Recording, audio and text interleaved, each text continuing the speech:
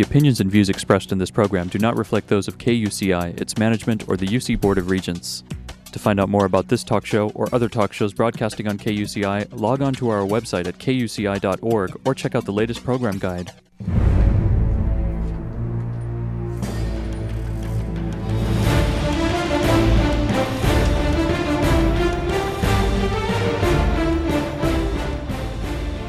You're listening to KUCI 88.9 FM in Irvine and KUCI.org on the web.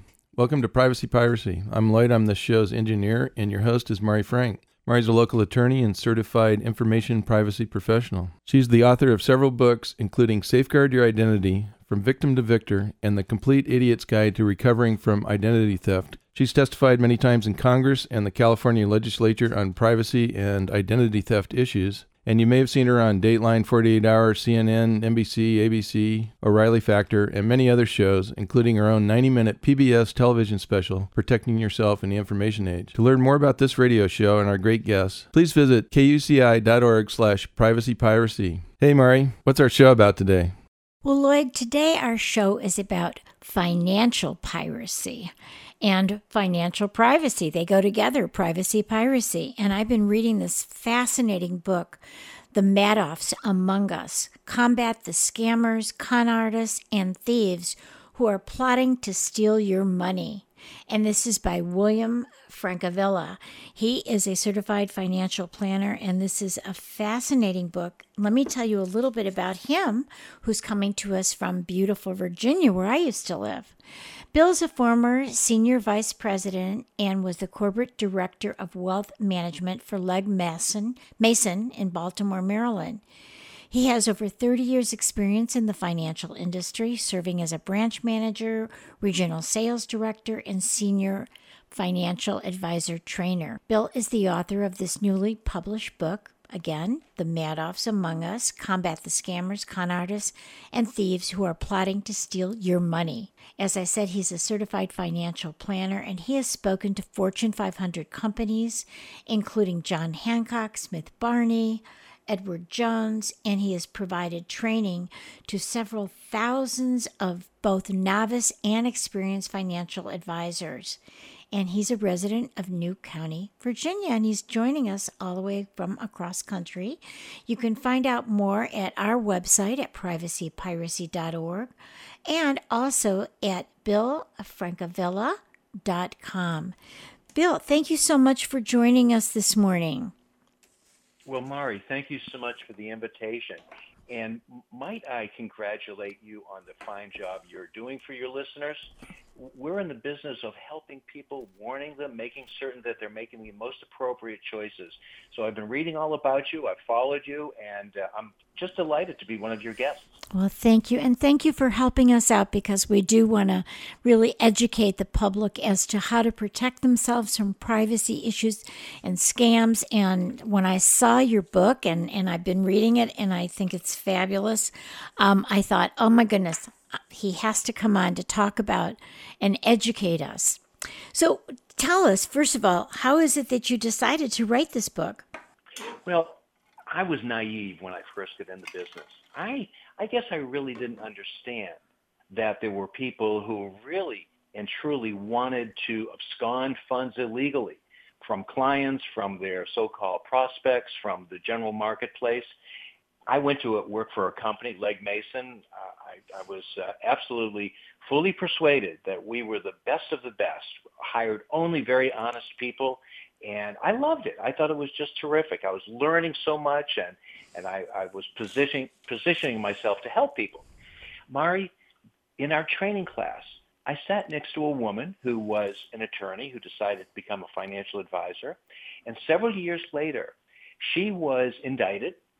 She was charged with stealing funds from her wealthiest clients. And I'm scratching my head because I knew this woman, and I had no reason whatsoever to doubt her actions. And she wound up spending 14 years in jail. I think she's still in jail to this day. But I'm scratching my head, and I'm saying, I've seen this in the industry. I've been present where people have made bad choices for their clients. It is the exception. But when it does happen, it can be financially debilitating to the person who is losing their money. So I embarked upon a crusade to do as much research as I could relative to the Madoffs among us. Bernie Madoff, of course, was famous 10 years ago. He was found out after stealing $65 billion from very, very smart people. And that's the shocking thing, because he got away with it for so long. How is it that he could get away with it for so long and steal so much money from so many bright people? Did you put your finger on something important? These were very bright people. So many of them were money managers, hedge fund managers, people who should have been in the know. They didn't do their homework. They simply believed the hype. And the hype was very simple. Bernie Madoff will take you as a client if he so decides. It was a privilege to be doing business with Bernie Madoff. And if you had an account with Bernie Madoff, you had a little panache in the community. You were doing okay. And he had perpetrated this scheme for many, many years. It wasn't something that came along in the first part of the 21st century. No, he had been doing it for a number of years. He was fabricating statements, and it was the classic Ponzi scheme. The early clients, they did just fine. When they needed money from their portfolios, he could grab funds that were under management, or he would get funds from new investors coming in. Nobody really wanted to sell until about 2007, and when the market was tanking, people were concerned, people wanted their money out, and the whole thing came crumbling down because he just didn't have enough new money to make sufficient to pay off the early investors. So that's when he admitted to his two sons and his wife, Ruth, that it's all been a scam. And Mari, I believe that Ruth and the two sons really didn't know. I really believe that they were scammed as well, as much research as I've done. Wow. But these folks were out of an awful lot of money. Yeah. You know, it's funny. You and I had talked a little bit before we started that I had clients that also got really hit by a Ponzi scheme. And they also were, they were making a ton of money at first and was able to get some of that money. And when I said, gee, maybe I should get involved in this. And they said, oh, no, you have to be like a celebrity or something like that. So it was, again, that privilege to be with this scheme that everybody's going to get ripped off. Oh, my God. It's unbelievable. Oh, yeah. Well, good for you. I'm glad you didn't get scammed. Yeah, but I have to tell you, I almost wanted to. So, what can I say? So how does I go ahead. That. Yeah. I'm sorry. I understand what you're saying. Yeah. Because we are all emotion driven, and emotions come in a number of shapes and sizes. One of those emotions could be greed, and you're looking at your portfolio and it's only up 8% during the course of a year, and you're looking at a client's portfolio 20%, and you're saying, hey, maybe I'm working with the wrong person. I would like some of this. Right. Well, that's an incredible temptation. I get it. I understand. And then, then I reminded myself, if it's too good, if it looks like it's too good to be true, it is too good to be true, right? It's not true. So, then it comes out that way. So, Mari, there was a guy named Harry Markopolos. Yeah. And he was a chartered financial analyst, and he was hired by a company out of Boston called Rampart Investments. And Rampart had placed a lot of money with Bernie Madoff. And the returns were coming in inconsistent with general market conditions. So they sent Markopolos down to do his due diligence, and he came back to them and he said, it's a fraud. He said, there is no way mathematically this can occur. And Madoff was saying, well, it's all proprietary information. I can't tell anyone. Markopolos went so far as to alert the Securities and Exchange Commission, who did nothing. Wow. And this was several years before it all imploded. Rampart wisely took their money away from Madoff So they were able to preserve their capital. But exactly what you said, if it sounds too good to be true, it is. Right, right. So how does one really spot a fraud? Oh boy, this is a tough question. I wish it was a red flag, or if there was a sign, a neon sign that followed these bad guys around. There isn't. There's three things that I encourage my readers and our listeners today to very strongly consider. Number one, smart people, including me, including my new friend Mari, Right. including a lot of your listeners, don't fool yourself. You can be scammed. Look yourself in the mirror and say, I'm one conversation away from being scammed. There's a gentleman, his name is Simon Lovell. He was probably the scam artist, the con man of the 20th century. He would con people out of hundreds and hundreds of ideas he had. He went to jail. He paid his debt to society. He came out. He started writing and speaking about scam artists. He's quoted as saying, "I love it when people tell me they can't be conned because in my mind they're halfway to being conned." That's from the lips of the con man. So number one, we can all be scammed.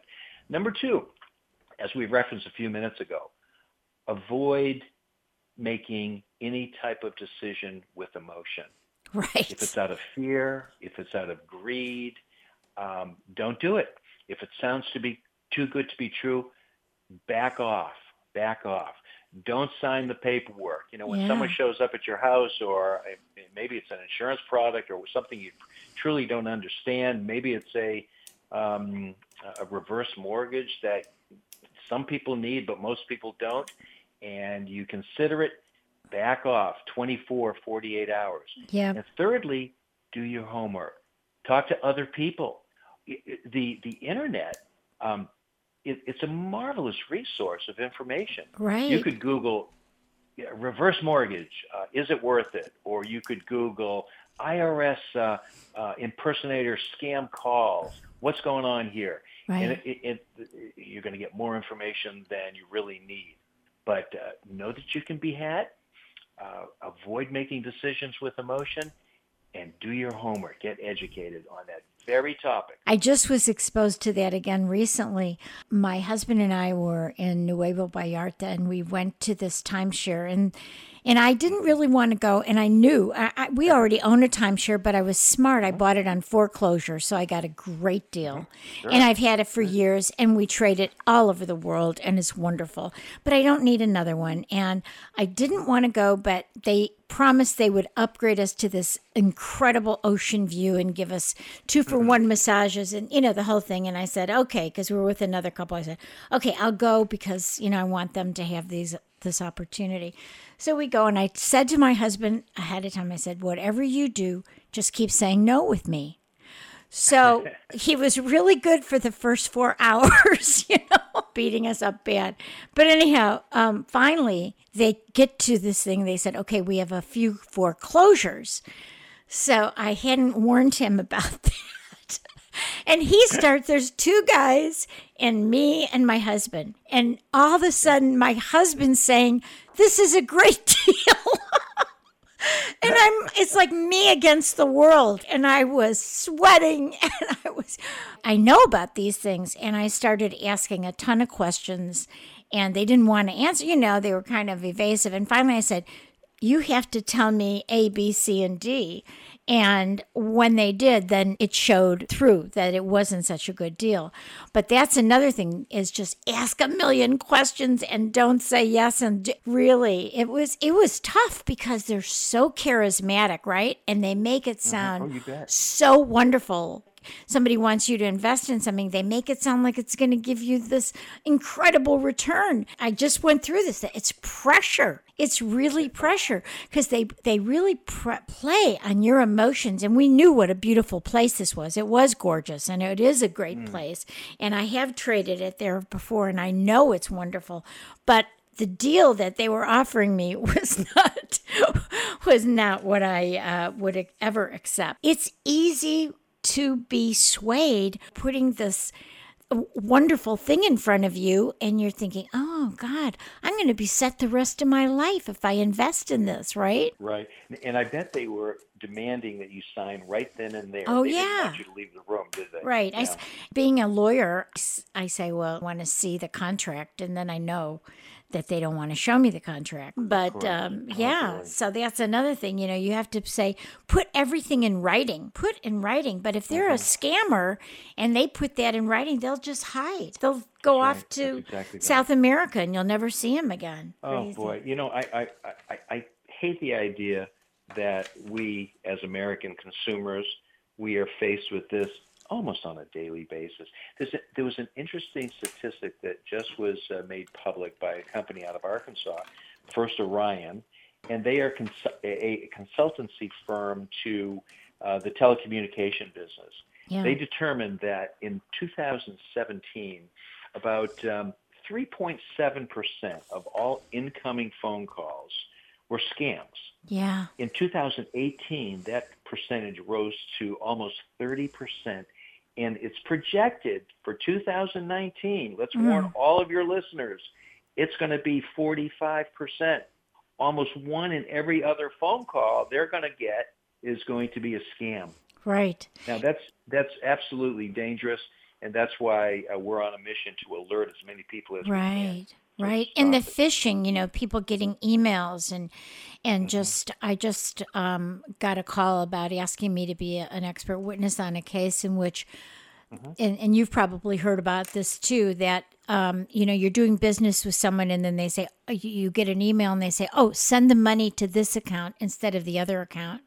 And it looks like it's coming from that person, and it's not. And we've seen that with people who sell their home.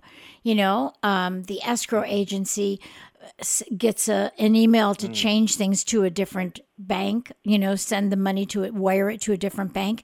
And of course, that bank is not the buyer, so not the seller. So yeah, we've seen this all over the place. You have to have your radar up. But let's talk about the financial services industry. Okay, so you were talking about with Bernie Madoff that they were alerted and they did nothing. What is the financial industry doing now after the Bernie Madoff incident? They've actually done a very credible job.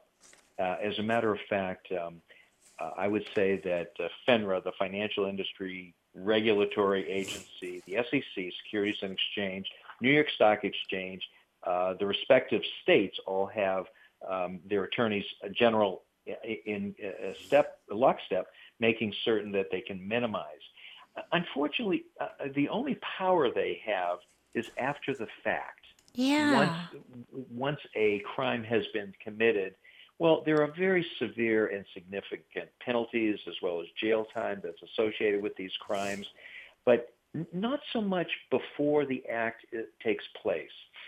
So that's why it is incumbent upon each and every one of us to have our radar up and make certain that if it does sound too good to be true, if these returns are not validated, if statements can be manufactured, that happens with some frequency, we've got to be very, very careful. It's not enough to go on the referral of a friend or a family member. Right. That's not good enough because that person may very well have been duped to a very charming man or woman. Yep. And who sounds great and looks great and has a very nice office. No, you got to go a little further than that. You've got to dig deep. This is important stuff. And let me qualify this. It is about 7% each year, 7% of all financial advisors out there each year who have some type of indictment or an allegation placed against them. So it's a relatively small percentage because honestly, most of the advisors, those folks I affiliate with, they're just good people. They're ethical people. But, right. Yes. But if you're in the company of one of these bad guys, it can be devastating. Yes. So we got to make certain we know who they are. Well, I just want to, if you've just started listening in, I want you to know that we're speaking with William Francavilla, who is the author of The Madoffs Among Us, Combat the Scammers, Con Artists, and Thieves Who Are Plotting to Steal Your Money. So in your book here, you give 5 questions that potential clients should ask their present or their prospective advisor. Can you kind of go over those questions now? I'd be happy to. And this is where the rubber meets the road, where when you're in the presence of this person. And first of all, you can go, we're going to go back to the internet, and you can go to brokercheck.com, broker, BROKERCHECK.com. Put in the name of the advisor in question. It might be yours or it might be someone you're considering doing business with. And they're going to give you as much information as you want, how many firms the person has been with, if there are any improprieties that are alleged against that person. That's a good starting point. Right. And even if there's one minor situation, we want to ask that advisor about it. It could be simply a very mild, maybe the person forgot to write a letter and a complaint was lodged against them. I mean, they're very, very sensitive for making certain full disclosure is made about an advisor. Right. But then when I'm in that person's presence, I'm going to say, hey, Bill, tell me about your experience in the financial services business. Mm-hmm. And Mari, these are more 5 conversations than they are questions. Right. I want to know how many firms that person has been with. I want to know how long they've been in the business. Right. You know, I might even ask them, do you have any marks on your U4? U4 is the form that BrokerCheck would reference. And that'll show up. That'll show up on that broker.com, right? BrokerCheck. BrokerCheck.com. Yeah. Okay, go ahead. That's right. Secondly, I want to know if that person has any industry credentials. Like, are you a certified financial planner? Are you a chartered financial consultant? Tell me about your continuing education. And, you know, those accreditations and certifications are important because that person has been exposed to more information and a deeper level of information on a variety of topics. But also, it demonstrates to me that that person's serious about the business and is a long-term player. Because when I finished my CFP back some 19 years ago, it was an arduous process. I did not like it, but I got through. Right. I want to know if that person is a serious player. Right. And then I want to make sure, number 3, that their approach is consistent with my needs. Do you buy and sell securities? Do you have a holistic approach? Are you going to talk to me about my estate planning? Are you going to talk to me about insurance and risk management, tax minimization, and educating my kids and grandkids? If this person is holistic and comprehensive, for Mari, for my personal needs, I want to talk to them further because I think that that's where I might be able to get the most benefit. And with number 3, I want to find out how often we'll be speaking. Are we going to talk every quarter or once a year? Do you have an investment policy statement? Are you going to map out on paper? Are you going to sign a contract with me telling me how often we're going to speak? This is what's going to be covered. Oh, by the way, this is what I'm responsible for as a client. It's right there on paper. We can always point to that investment policy statement. And finally, are you going to put together a written financial plan? Am I going to know where I stand, and are you going to keep it up to speed? Right. That's my idea of a comprehensive financial planner. And what about, another question? Yeah, I was going to say one of the questions that I think is important too is someone going to be on the commission or are they going to be fee-based? And can you explain that? Absolutely. And that's critical because the industry has moved to an asset management fee. When I first started in the business, it was almost 100% commission. Is there anything wrong with commission? No, there isn't. If there's full transparency and disclosure, I know exactly what I'm paying. I can decide if I want to do business and if it's worth it. But the industry, to smooth out its revenue streams, years ago started moving from commission to asset base. Now, asset base is very easy to understand. If you have $1 million in investments with a company and they charge 1%, that means your account is going to be charged $10,000 per year. Now, part and parcel of that fee, there are no commissions. So any movements within the account, buying, selling, redemption of a mutual fund, purchase of another mutual fund, there are literally no commissions going on. So that could be very advantageous to a lot of people. But if I'm going to pay someone $10,000 for $1 million, boy, I want more than just moving around my portfolio. I do want a comprehensive plan because it's not inexpensive. I want to hear about it. So there's commission-based, and if a person has an account and there's not a whole lot of activity in that portfolio, there's not a lot of buying and selling going on, commission just might be the most fair way to approach your account. Mm-hmm. Or if you need more, well, the asset fee is going to make more sense. Because if the person who's managing the money is able to grow that portfolio from 1 million to 1.5, their fee is going to grow too, 1%. So it'll be $15,000. I don't care. Someone just put $500,000 in my account. They're doing their job. Right. It's working out pretty well. Right. And there's a third way, and this is for the more confident investor, someone who's conversant, understands markets, can control his or her emotions. That's a big one. I always go back to emotions. Right. The market's been rather volatile in the past several months, that's for sure. Right. And a lot of people can't handle it and they make bad decisions. But for the more confident, you simply get a financial plan. You can do it yourself, or you can hire someone and they'll charge you a flat fee. It might be $2,500, or depending on the sophistication of the account, it could be $25,000.